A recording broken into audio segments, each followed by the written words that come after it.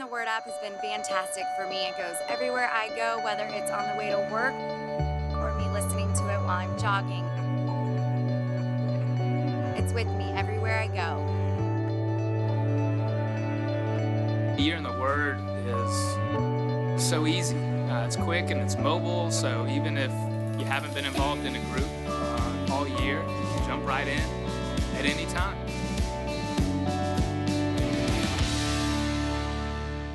Morning. It's good to see you guys. I want to welcome those of you who are joining us right now from an off-site campus or on the internet or one of the venues here in the Long Point campus. We're glad you guys are along also. We want to especially welcome the Asheville campus, who is celebrating their 10th anniversary this week with a big party, and so let's welcome them.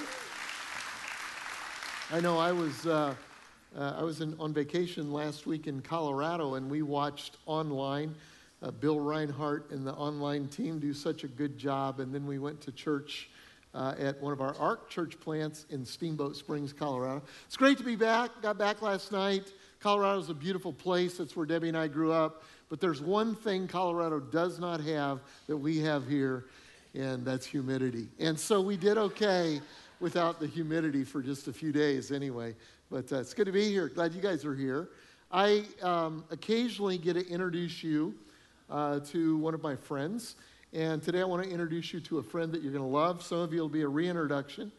But Darren Patrick and I met about, I was thinking about this, Darren, how long ago was it? 15 years, something like that. We were in New York City at a gathering of church planting entrepreneurs. It was people who just really had a vision for planting multiple churches, and I met Darren and his friend Mark Driscoll there, and they had just started a few years before Acts 29, which was a church planting organization. We had just started the ARC, and I think we had planted, just 3 or 4 churches at that particular time. We were looking for models and how do we do this, and by the way, this fall, we're going to plant our 700th church. In fact, I think there are 90-some churches.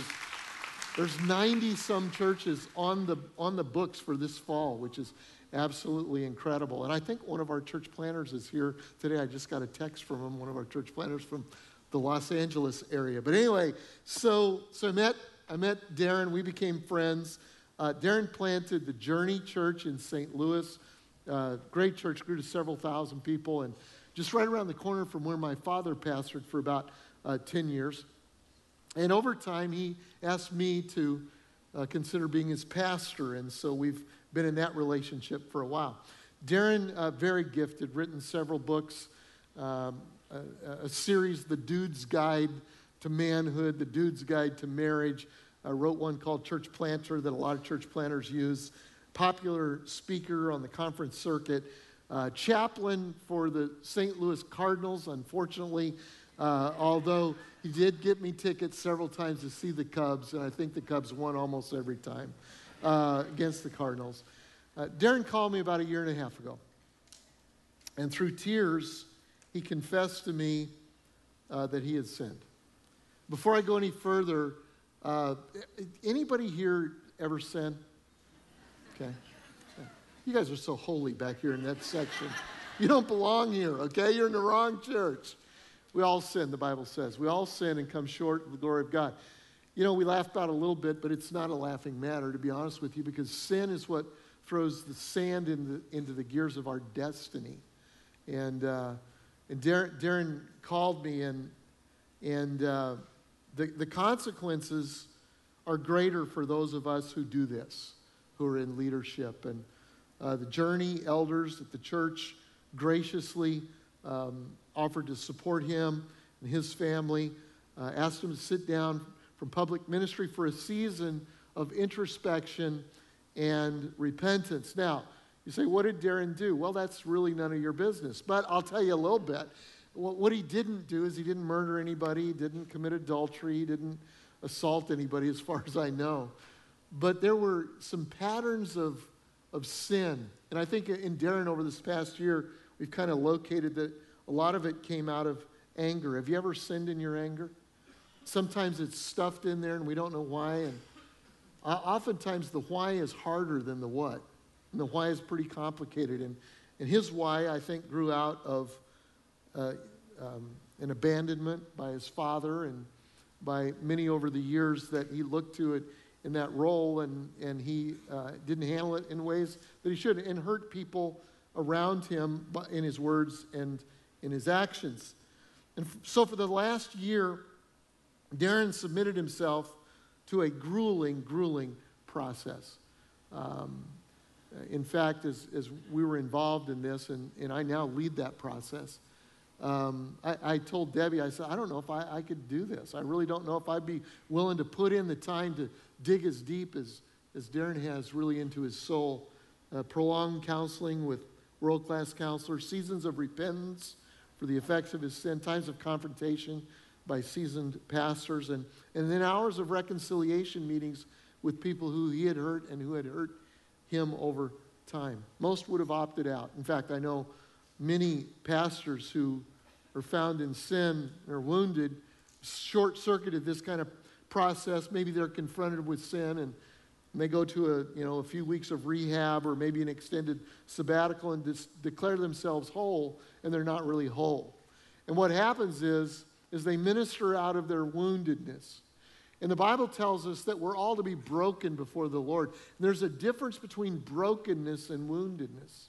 In brokenness, we see the significance of our sin, and we're more dependent on the Lord. In woundedness, we just kind of cover over that area of hurt. And how many of you know that hurt people hurt people? And so it's very important that we move through to brokenness. And I believe that Darren has. And at Seacoast and in the ark that we've created, we don't shoot our wounded. We restore them to health. And I've walked with Darren and Amy's doing great. Darren's great. The family's good. In fact, they're watching us right now from St. Louis. I've walked with him through this process, and we believe that he's ready to take his next steps in ministry. In fact, I'm announcing today that he and Amy will be joining our Seacoast team in a part-time role. In fact, we're giving him a title of Pastor at Large. What does that mean? I don't know, but it's going to be really, really good. They're going to stay in St. Louis for the time being, and we don't know what the future holds, but I know that he'll be a part of our teaching team. He has been behind the scenes helping our young teachers. How many of you love the teachers that we have here? I mean, they do. I do. They do a great job. And Darren has a doctorate in biblical preaching, and he's been helping behind the scenes a little bit. And they'll be helping us with the ark. And most of all, I want Darren and Amy and the family to receive the love and encouragement that this church and this team can provide. And because I truly believe that Darren Patrick 2.0 has much less left to give this church and to the body of Christ as a whole. And so this is kind of his coming out. He hasn't preached in a year and a half. And I told him, I said, Darren, I know there's a lot of stuff there, but just give us about 30 minutes, okay? That's about all we can handle here. And I'm excited. The message today is incredible. I want you to give a great big Seacoast welcome to Darren Patrick as he comes and preaches to us today. Will you do that? Love you, man. You got one more? Yeah. I got one more.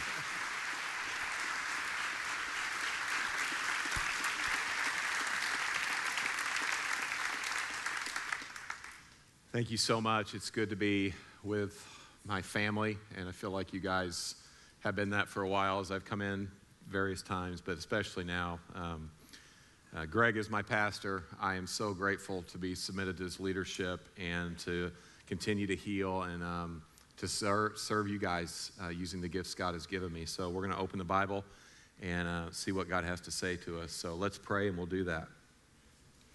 Father, thank you for second chances. I thank you that you are a God who loves to mend us and heal us, Lord. And so we're here because we need that from you.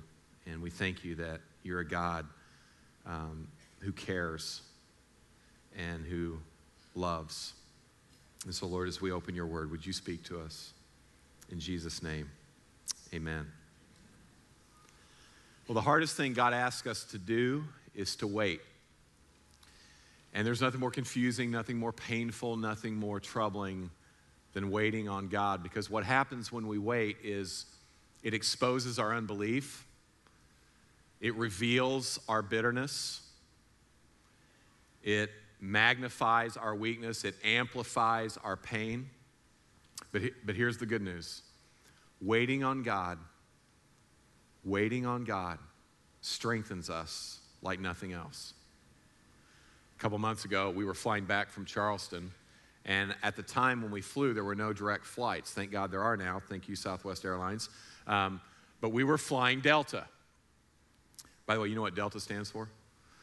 Don't expect luggage to arrive. No, I'm just kidding. Some of you may work for Delta. It's a great airline. It really is. They've gotten a lot better, actually, over the years, in my opinion. Good. So if you're going to fly from Charleston pretty much anywhere and you got to connect, you're either going to go through Charlotte or where?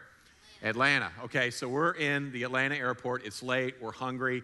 And restaurants and airports start closing a little early, so there weren't a ton of options. We go to this place, and food's fine. We eat. Everything's good. We get home about 10:30, in bed pretty quickly, and about 2 a.m. the phone starts ringing. And it's nature calling me.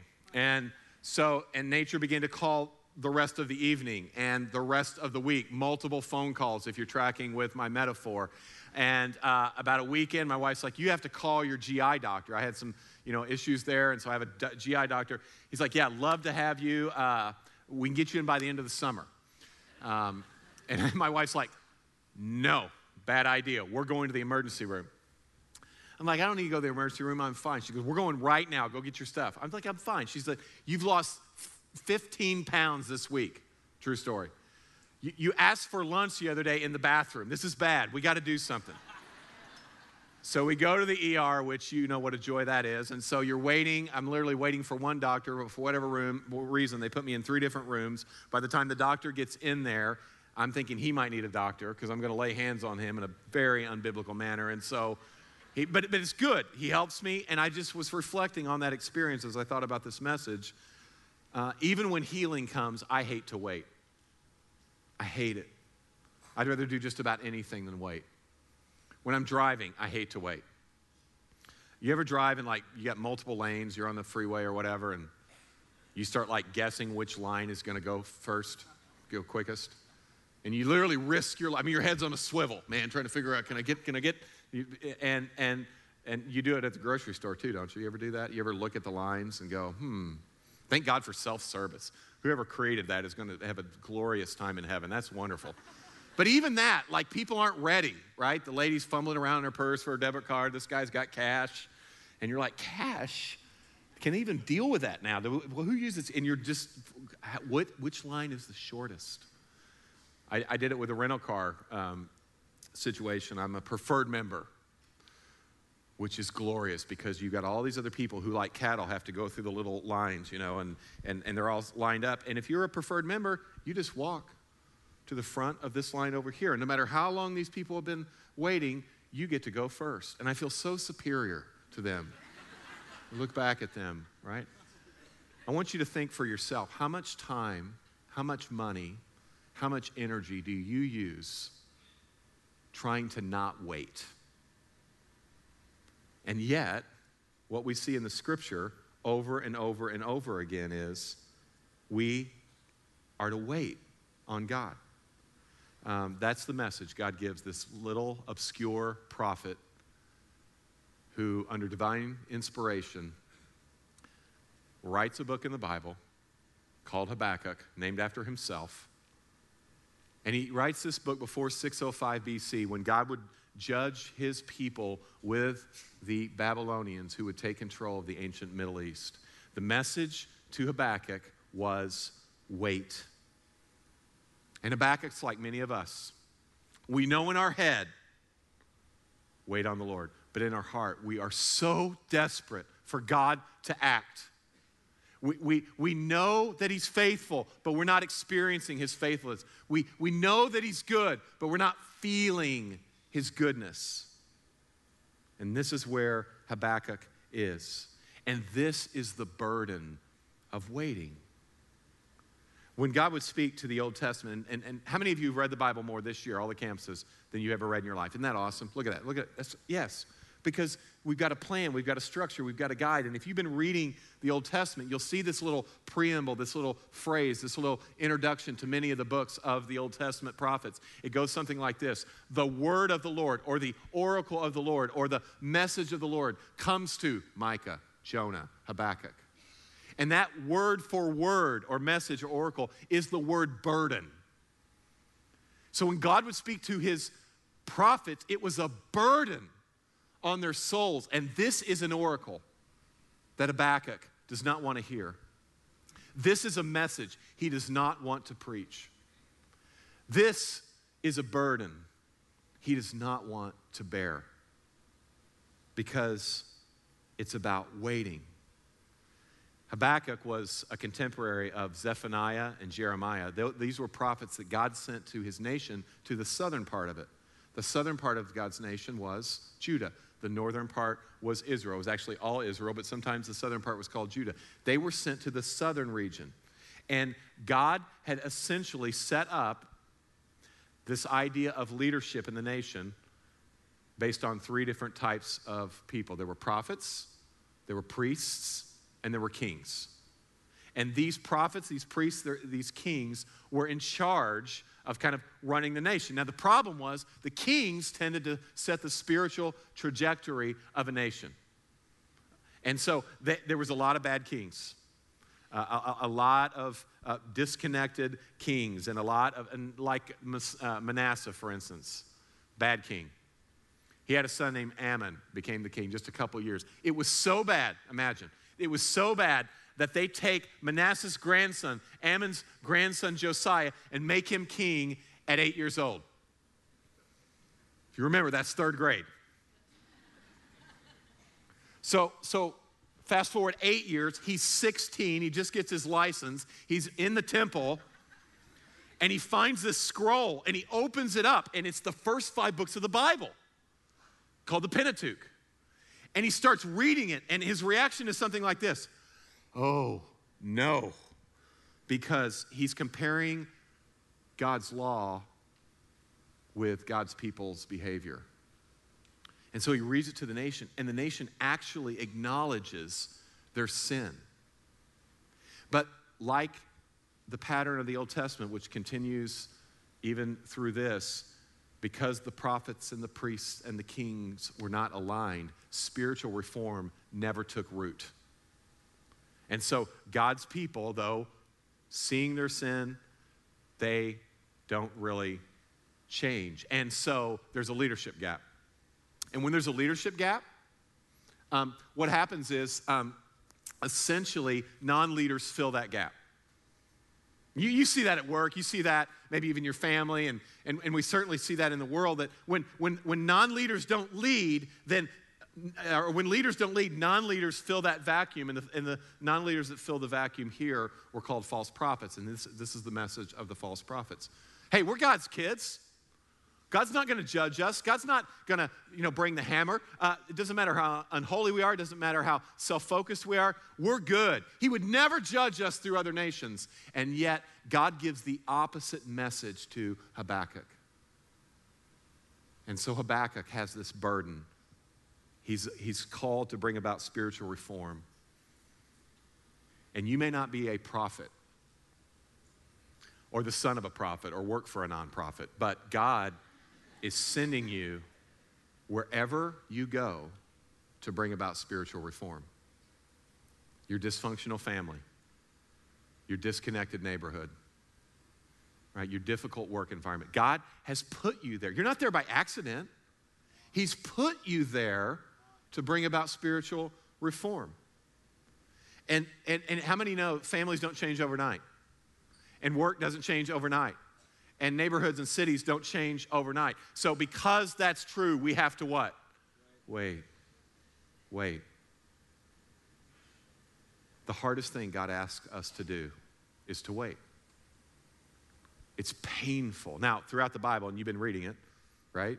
You've seen this phrase, wait on the Lord, wait on God, wait for. all over the Bible. Probably one of the first verses I learned, my favorite verse about waiting is Isaiah 40:31. You read the underlined portion when I get to it. They who wait for the Lord shall renew they shall mount up with wings like eagles. They shall run and not be weary. They shall walk and not grow faint. So do you see the gap here? There's a gap. Those who wait renew their strength.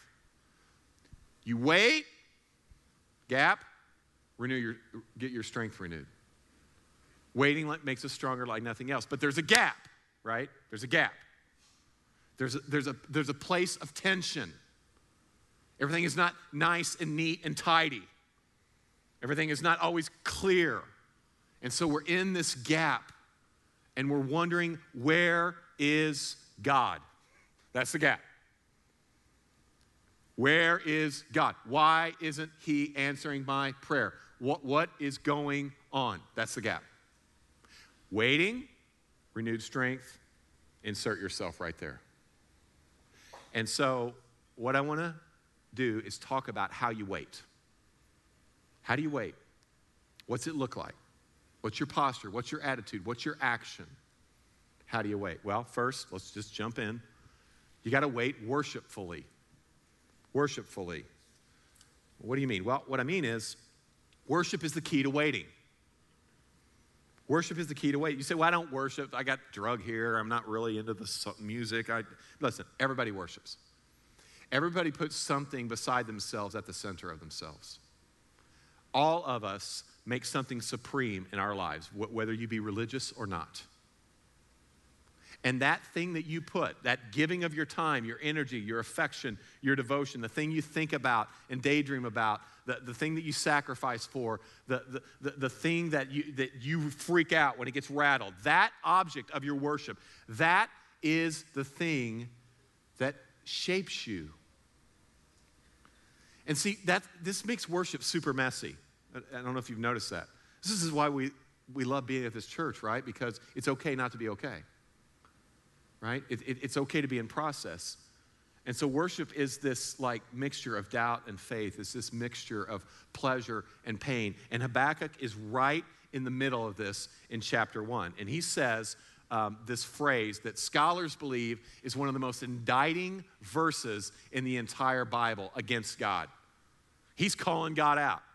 Now, it doesn't look like it, but let me explain. He says, God, are you not from everlasting? Chapter 1, verse 12. In other words, I thought you were eternal, meaning I thought you were in control. I thought you were good. I thought you were for me. I thought you answered prayer. I thought you cared about your kids. I thought you loved my family more than me. I thought you loved my children more than me. What are you doing? That's what he's saying. Are you not? What is going on? Now, he's in the gap, but the gap starts to close. He gets a little bit more strengthened as he continues to write, O Lord, my God, my Holy One. So I don't know if you ever pray and then realize, okay, I just prayed to God. Like he's God. So he's God. That means, so that's what's happening with Habakkuk right now. He questions God, but he's really kind of going, okay, wait a minute, wait. You're not just a God. You're not just the God. You're my God. You're my God. Okay, so I know all this judgment is happening, but because you're my God, we shall not die. It's going to be okay. It's going to be good. Friends, this is the process of waiting. God, what are you doing? God, where are you? Wait a minute, I just called you God. I believe who you are, so you're for me. It's going to be okay. I don't know how it's going to be okay. I don't know when it's going to be okay, but it's going to be okay. This is where Habakkuk is in chapter 1. But then he kind of talks out of both sides of his mouth because worship is messy.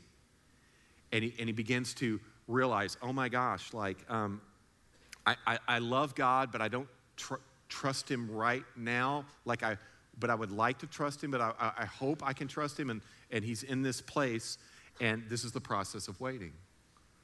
And so waiting shapes our worship. Some of us struggle in worship because we don't know how to wait. We don't know how to wait. The Old English word for worship is the word worth shape, which means the object of your worship is what shapes you. So it shapes you, meaning that it forms you, it guides you, it helps you understand why you're created, who God created you to be. It guides you, it empowers you, what God's called you to do. But when you don't know how to wait, you don't know how to worship. But just think about this.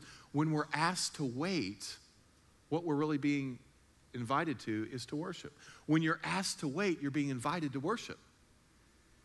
So you say, I'm in a mess. I don't know what to do. This is your opportunity to worship. This is the invitation. You're like, I know, but I'm a mess. I know that's the invitation. Because now you're not dependent on yourself. Because you can't trust yourself. You can't fix it. So what are you going to do? There's nothing to do but trust God. He has you exactly where he wants you. So that doesn't sound like a good God. I know, Habakkuk's there. Are you not? See, if you're not asking that question, you're not in the gap. But if you're in the gap, you're asking that question. God, where are you? God, how do I do this? Everybody say, while I wait, I'm invited to worship. Right now, in the mess, in the pain, in the struggle, I can worship. So he's trying to worship in chapter 1, and then he does something very unusual in chapter 2. He says, I will take my stand at my watch post, station myself on the tower, and look out to see what he will say to me. In the ancient, near Middle East, in agrarian societies, they would build these huge towers. And guys would do shift work, and they would watch, from the towers. What would they watch? They would watch the crops, make sure animals, enemies, thieves were not going to steal the food supply. They would watch the city for business dealings and crime and people breaking into houses and fighting and all that kind. And they would look outwardly to make sure the enemy's not coming, because if the enemy's coming, we got to sound the alarm and fight. So many times in the Old Testament, God's prophets are referred to as spiritual watchmen, but here, Habakkuk, our guy, actually takes a post. He's doing a shift. And essentially what he's saying is, I'm not just watching for danger, I'm waiting for God. I'm going to work, but I'm waiting for God. I'm loving my family, but I'm waiting for God. I'm driving my kids around, but I'm waiting for God. See, as he's working, as he's just being him, doing his life, he's waiting. So what does that mean? What does that tell us about waiting? Well, what it tells us about waiting is we wait expectantly. The watchman was waiting for one thing. The third shift guy. He's waiting for what we hope to see today, a glowing orb in the sky that emits heat and light. The sun. He's waiting for the sun. Why? Because the sun exposes things. He can see. He can discern. And many times in Scripture, God is compared to as the sun, the revealer, the exposer, the one who reliably, is there every day, even when you can't see it. He compares the Lord to that. The Scriptures say God is like the sun. So what is he saying? When you're waiting, look for God. Look to the light. Say, it's really dark. I know. I've been there. Look to the light. Look for God. Oh, it's so depressing and dark. That's because you're looking at yourself. Look to God. This is what he's telling us. Be expectant. Be confident in God's person. Rest in his timing and his love. Don't give in to this notion that he's not going to be faithful and good. He is being faithful. You can't see it, I know. But he's not just waiting. Listen, he's not just waiting on an answer, which is our great temptation when we're in the gap. We just want to be fixed. We just want it over. He's not just waiting for the answer. He's waiting for God. He wants God's face, not to just gain from God's hand. And this is what his contemporary Jeremiah says in Lamentations. The Lord is good to those who wait for him. What does it mean to wait for him? To the soul who what? Seeks him. In your waiting, you're expectantly looking for God. You're seeking God. And your temptation, and this has been mine over this past year and a half, is to want the answer from God more than God. And when you want the answer from God more than God, the answer will actually take you away from God. So we don't just look for an answer in our waiting. We long for a Savior. We wait expectantly for God. Some of you are like, okay, great. So you just want me to sit and stare at the sky and wait for God to do something? No. Because we also wait actively. Now, when some of you hear me say, wait, you think, oh, good, I don't have to do anything, right? Remember where Habakkuk is. He's on the tower. The tower is not going to watch for itself. Like he's got to go to work. And so he's not just sitting there, he's active. I remember after a sermon a few years ago, there was a line of people, which I love to talk to people after the sermon. But sometimes people in line are there to play Stump the Pastor. You know what that is? When somebody asks you a question that, a theological, philosophical question that really cannot be answered. And the smartest minds in the world have tried to answer them and have failed, but they expect you right after the sermon to answer it. That was this guy. And I knew some of his friends, and they were over here to the side talking to some single girls in our church, and he's talking to me, and I'm asking about himself. I'm single. I'm going to grad school and blah blah blah blah, and I'm a philosophy major. I'm like shocking, asking me this question, and so he, I'm like going to send him websites and emails and help him with his philosophical journey, but I need to talk to other people, so I'm trying gently, carefully to send him on, and so I'm over there. I'm like, hey. Your buddies are talking. I know a couple of those, the girls are really cool. You guys ought to go to dinner or hang out or whatever. That'd be great. And he's like, well, I'm just, he goes, yeah, I don't want to do that. They're going to do that. I'm not going to do that. I'm just waiting on the Lord. And I'm like, you're single, right? Yeah. I'm just waiting. I said, why don't you wait where the girls are? I mean, that might help. Something to pray about. I mean, I don't know. Why don't you? And then out of his mouth, nanosecond later, well, God brought Eve to Adam. It's an interesting proof text for a dating philosophy. So what was he doing? What was he doing? He was using waiting on God as an excuse to be passive. And before we judge single dude, let's look at ourselves. Okay? Because some of you have done this with small groups, right? You're like, I want to join, and I was going to join, but then this happened. I'm just waiting for the right time. I'm waiting on the Lord. As if one day you come home after work, and there's a group of 10 people in your house with their Bibles open. If that ever happens, I would leave immediately and call the police, by the way. So there might be a cult trying to start. It's not going to happen. Darren, I know I need to lose weight. I know I need to get on a diet. I'm just waiting for the right time. This real quick has nothing to do with the sermon. There is not a right time ever to start a diet. You just have to do it, right? Part of the problem in our waiting is we become so self-focused that we lose perspective. We just can't see. And so we think we kind of close in on ourselves. We get we have a hard time making decisions. We just kind of get paralyzed almost. Why? Because we're looking at ourselves. See, you wait actively, actually, not when you focus on yourself, but when you serve others. You wait actively when you serve outwardly. It's like a good waiter who has an appropriate span of care at a restaurant. Sometimes we criticize waiters and waitresses.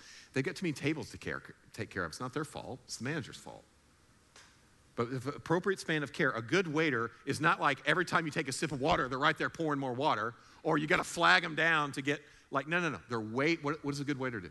They're waiting to serve. In their waiting, they're serving. Is this why you got to be on a dream team? Some people are like, I don't get anything out of church, and man, I didn't like the music today. The problem is you're not serving anybody. You wait by serving. You got to jump in. You wait by serving outwardly, but this sounds like I'm talking out of both sides of my mouth. You also wait by resting inwardly. Last summer, about a year ago, as a part of my restoration process, I had to go to a monastery, which sounds kind of cool. Thomas Merton started it. If you know anything about Tom, if not, Google it, whatever. He's cool guy. But it was a silent monastery, meaning you don't talk. I kind of like to talk, if you haven't noticed. So I'm like here, and like 3 days, I can't talk. And oh, by the way, it's 100 with humidity, and there's no air conditioning where I'm sleeping. Just throw that in there. So I'm not really sleeping, and I can't talk. And I'm about to go crazy because I'm sitting there. And such was the experience without the silence of a writer named Sue Kidd. And she was in a monastery, and she was reflecting on that experience. She was very restless. She was very, curious about why it was so hard for her. Writers are typically contemplative people, and she struggled. Well, she is watching this monk. Now, I want you to picture a monk sitting under a tree. She says he was sitting there perfectly beneath this tree. There was such reverence in his silhouette, and I love this phrase, such tranquil sturdiness, that I paused to watch. He was the picture, this monk, of waiting. Later, I sought him out and said, I saw you sitting beneath the tree, just sitting there so still. I can't get used to the idea of doing nothing. At those words, the monk broke into a wonderful grin and said, well, there's the problem right there, young lady. You've bought into the cultural myth that while you're waiting, you're doing nothing. Then she says, he took his hands and put them on my shoulders and looked straight into my eyes and said, I want you to hear what I'm about to tell you. And I want you to hear it down to your toes. When you're waiting, you're not doing nothing. You're doing the most important something there is. You're allowing your soul to grow up. If you can never learn to wait, you will never become who God created you to be. So even in our rest, there's activity, right? We wait actively, and it makes us stronger like nothing else.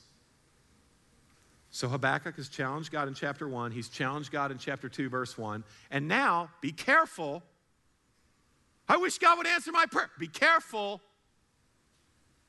I wish God would just tell me, be careful, because he might actually answer your prayer, and he does. The Lord answered me. Read the underlined portion. Write down the vision. Write down the vision. So this means, in our Bibles, Habakkuk, 3 chapters, he wrote it down under divine inspiration. Now, you don't get to do that. We're good here. You know what I'm saying? We need to add to the Bible. We got it. It's the canon. We got it. So it's a measurement. Like the church for 2,000 years. So this is the Bible. We got it. We don't need to do that. But you know what you can do? You can write in a journal. You can write in a journal. You can document what God's saying to you. You can actually interact in the gap. It will be the most precious words you write in your life if you will do that.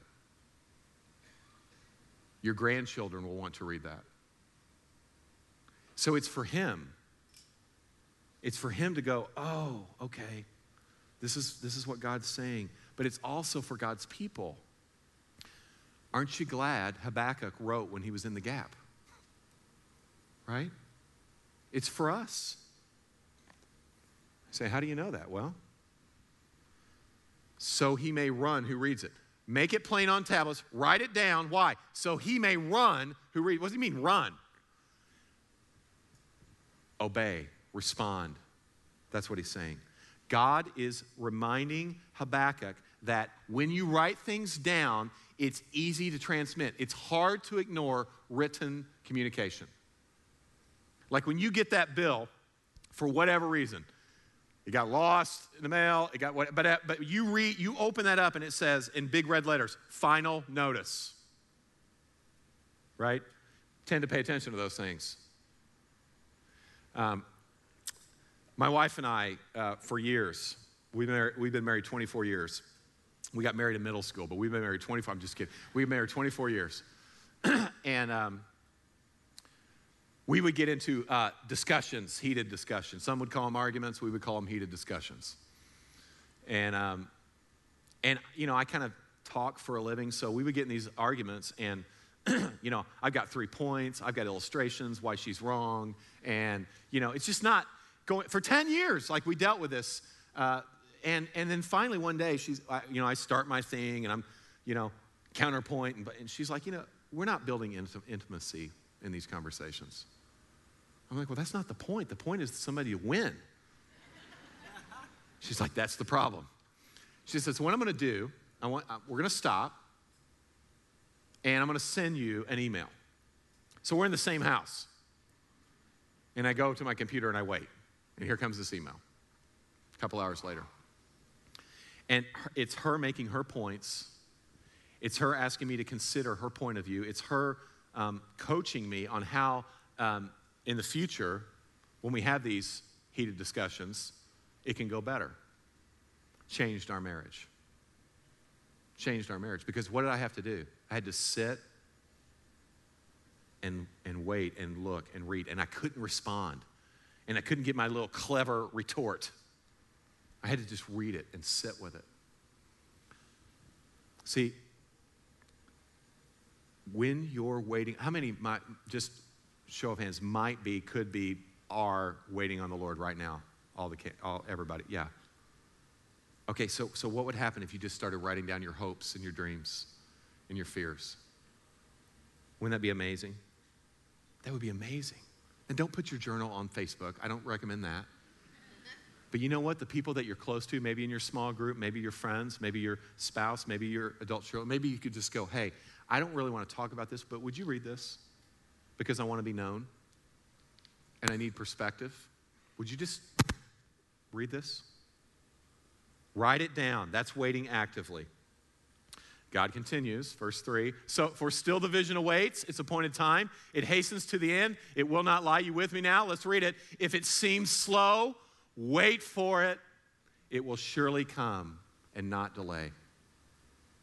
God is reminding Habakkuk that he will judge injustice. If you read Habakkuk, the rest of the chapter 2, what you will see is God judging pride, murder, the oppression of marginalized peoples, sexual sin.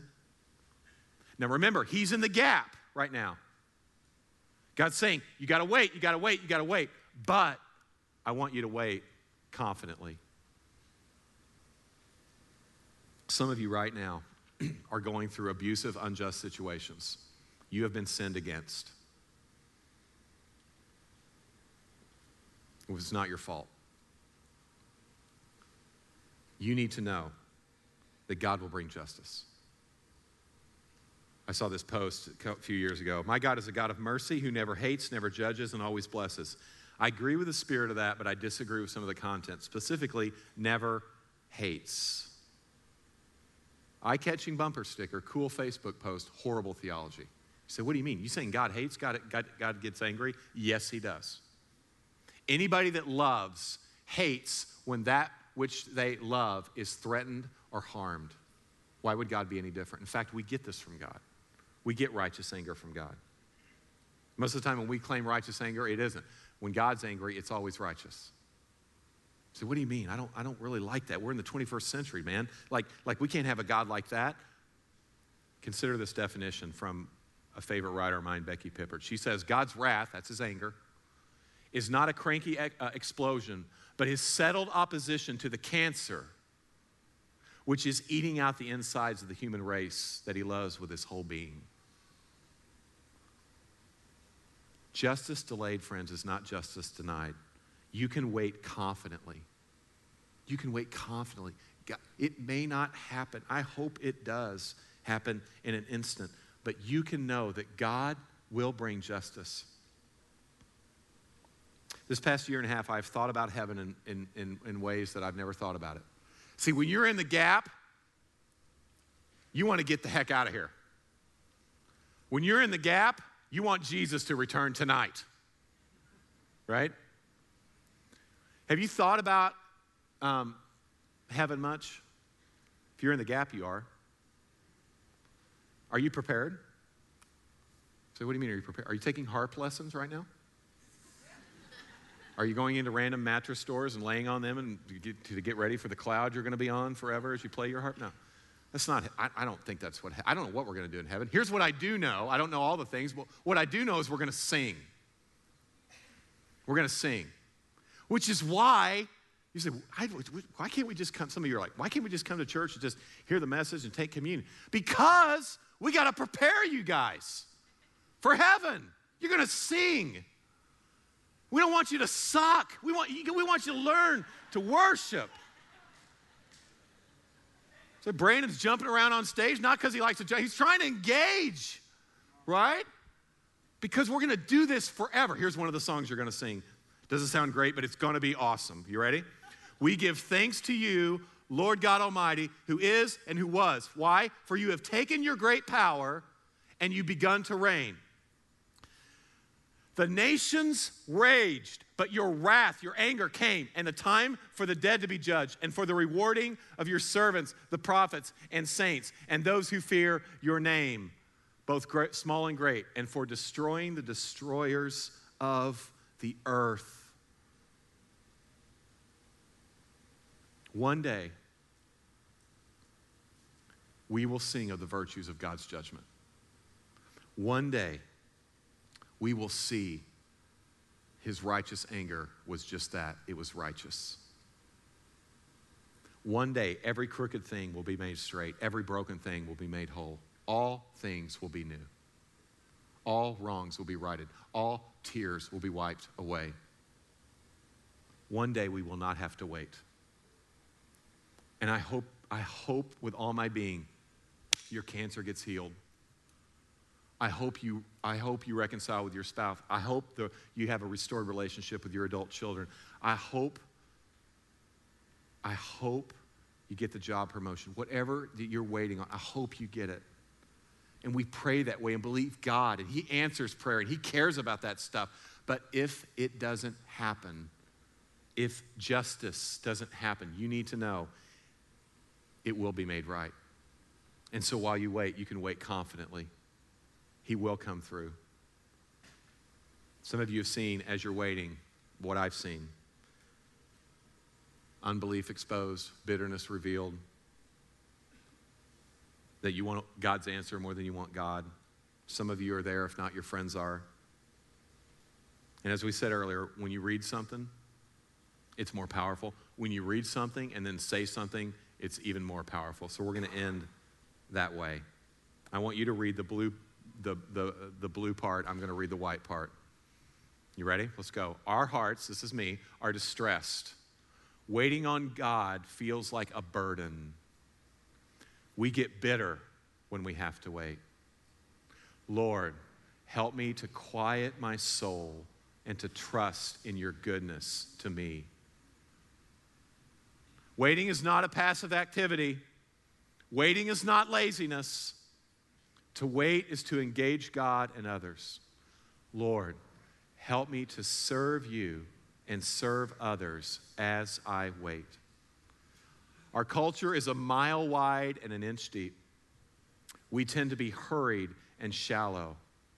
Lord, help me think deeply about who you are and what you are doing. Our temptation is to believe that justice delayed is justice denied. We don't really understand that one day you will make all things right. Lord, help me to believe that you are just and will bring justice. He will. He will. He's promised. And we're in the gap, right? Remember? Between waiting and renewed strength. But the promise is strength will come as we wait on the Lord. Strength will come.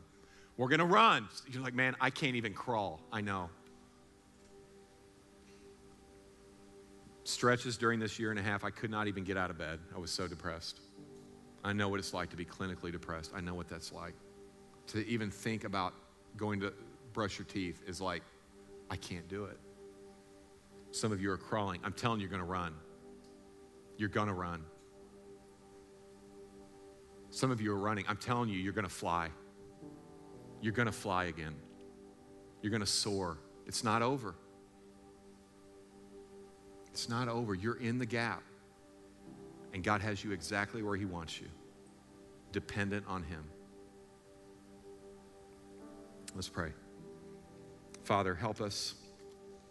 Help my brothers and sisters who are in the gap. Oh, Lord, would you just, even now as we respond to you, would you just, with your Spirit, would you just let us know that you're with us? If you're with us, we can do anything. We can do anything if we know you're with us. So, Lord, let us know you're with us. You're for us. We trust you to help us, Lord. We need you. We can't do it on our own. In Jesus' name, amen.